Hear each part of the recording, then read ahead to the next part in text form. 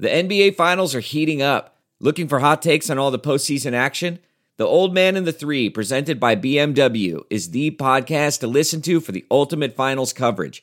Host and former NBA sharpshooter JJ Redick not only has a plugged-in perspective on the action from his time in the league, but he's also announcing the games in real time for ESPN. JJ has the ultimate insider point of view, and he's taking you along for the ride as he breaks down the best defensive schemes, dunks, and drives from each game. And speaking of incredible drives, there's no better place to tune into your new favorite podcast, The Old Man and the Three, than in a standard-setting BMW. Luxury meets power to create a wholly new driving experience. Push the limits this NBA season with the brand that set the ultimate standard, BMW, the ultimate driving machine. Welcome to the quick hitter version of Catch and Shoot 2.0. Along with Aaron Berlin, I'm Otto Strong. Our featured conversation this week is with Yahoo Sports senior NBA writer Vinny Goodwill. He broke the story of Kyle Lowry going to the Miami Heat and why, for NBA players who've won titles, it's like going from Baltic Avenue to Park Place on the Monopoly board. From Kyle's perspective, why Miami? I think there was a comfort level with Jimmy Butler. They've been tight for years. And I think when you're looking at a guy like Kyle Lowry, when you're leaving a place like Toronto where he's been for so many years, he's gone through different coaches, going from playing with DeMar DeRozan for a long time, then winning the championship with Kawhi Leonard, and then, sort of transitioning to where this team, where you're trying to figure out this team is going for it, or are they rebuilding in the wake of losing Kawhi. I think he wanted to go to a place that had championship aspirations. Guys, once you get a taste of playing contending basketball, I don't think you really want to go back. Like, I compare it to like living on Boardwalk and then saying, you know what, go back and live on Baltic Avenue. You know what I mean? Like, I ain't trying to go back on Baltic Avenue. I'm trying to go from Boardwalk to Park Place. Yes, I am a competitive Monopoly player on occasion or two, so I have those analogies there. But yeah, I think the big thing, the comfort level of playing with Jimmy Butler, knowing, what that Heat culture is all about and everything else, and having always been rumored there. So clearly, I think there's been a desire to play there if he was going to be moved.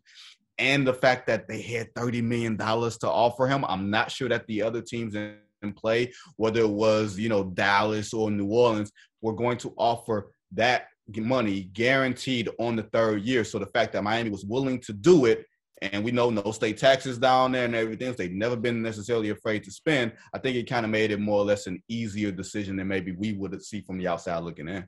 How does Pat Riley continue to do this? Because I was talking, Otto and I were talking about this before you joined us, but you look at the Heat and it's like for the last 8 or so years since LeBron left, like they've been in win now mode, right? And it's regardless of what their cap situation is, where they're drafting, like they make savvy moves and they somehow continue to put this team in a situation to where you don't ever necessarily feel like they're a finals team, but they're on the precipice, right? And I say this full well knowing 2 years ago they were just in the NBA finals, but like how much do players buy into that Heat culture, that Heat way of doing things, and just how much does that weigh on these decisions, and how much does South Beach weigh? Because let's be honest, South Beach, like you said, is another animal. Where do you want to live? Where do you want to play? What do you want to do when you leave out of practice? It's a lot easier to practice hard when the thought is, you know what, y'all, we get up out of here, we can get on the boat. You know what I mean? When we get up out of here, we can go take that catamaran out into the ocean. Yeah, it's easy to maintain that level of intensity when the coach says, look, man, I don't want to be here for 3 hours either.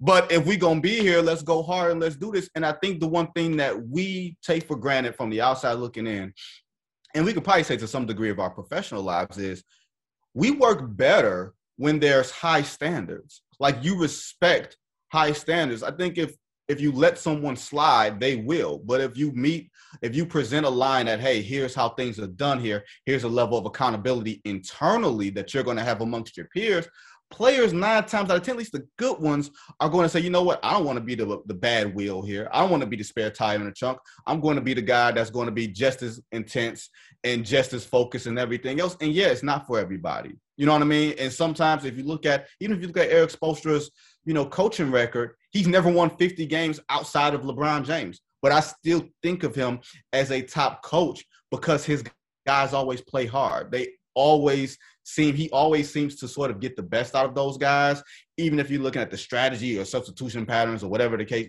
all the minutia. Like, I don't look at him like I look at Mike Budenholzer. I don't look at him like, man, they got to do it without him tonight. You know what I mean? Like, I don't look at I think I look at it like this. There's about 7 good coaches, 7 bad coaches, and a bunch of dudes in the middle to varying degrees, like they're various shades of gray. And he's I think 100% an asset to his team as opposed to a detriment. He's going to help you. And when you get Pat, who's got the rings, not just the rings from Miami, but the rings from LA, and people still think of Pat Riley. I don't know about you guys. If someone said, I think of Pat Riley as the hard-nosed guy from New York, I would say, you know what? I could see that. If someone said Pat Riley's the Showtime coach, I could see that. If someone said Pat Riley is a South Beach guy, I can see all of that. He's had such a creative and distinctive basketball life, and he's still hungry. You know what I mean? He's still chasing LeBron James. If you think about it, he's still very upset that LeBron had the nerve to leave. Who leaves me? Who leaves this? That's like someone saying they left Halle Berry. Except we've seen a few people who've left Halle Berry. We don't get it, but we've seen it, right? You know what I mean? So that's the audacity of it. And then you get like a hard ass like Jimmy Butler who wants to be there. Like, they've been waiting to get a guy like a Dwayne Wade, like a standard bearer type of guy that's going to push everybody. And they fell into Jimmy Butler, who always seemed like a Miami Heat type of player. And therefore, some guys are going to want to play with him. So I think the Heat have a standard of what they expect from guys, and people are oftentimes attracted to that. If you'd like to hear more from Vinny Goodwill, check out the full version of Catch and Shoot 2.0 from Pure Hoops Media. You can also see the video version of the Catch and Shoot Quick Hitter on the Pure Hoops Media YouTube channel.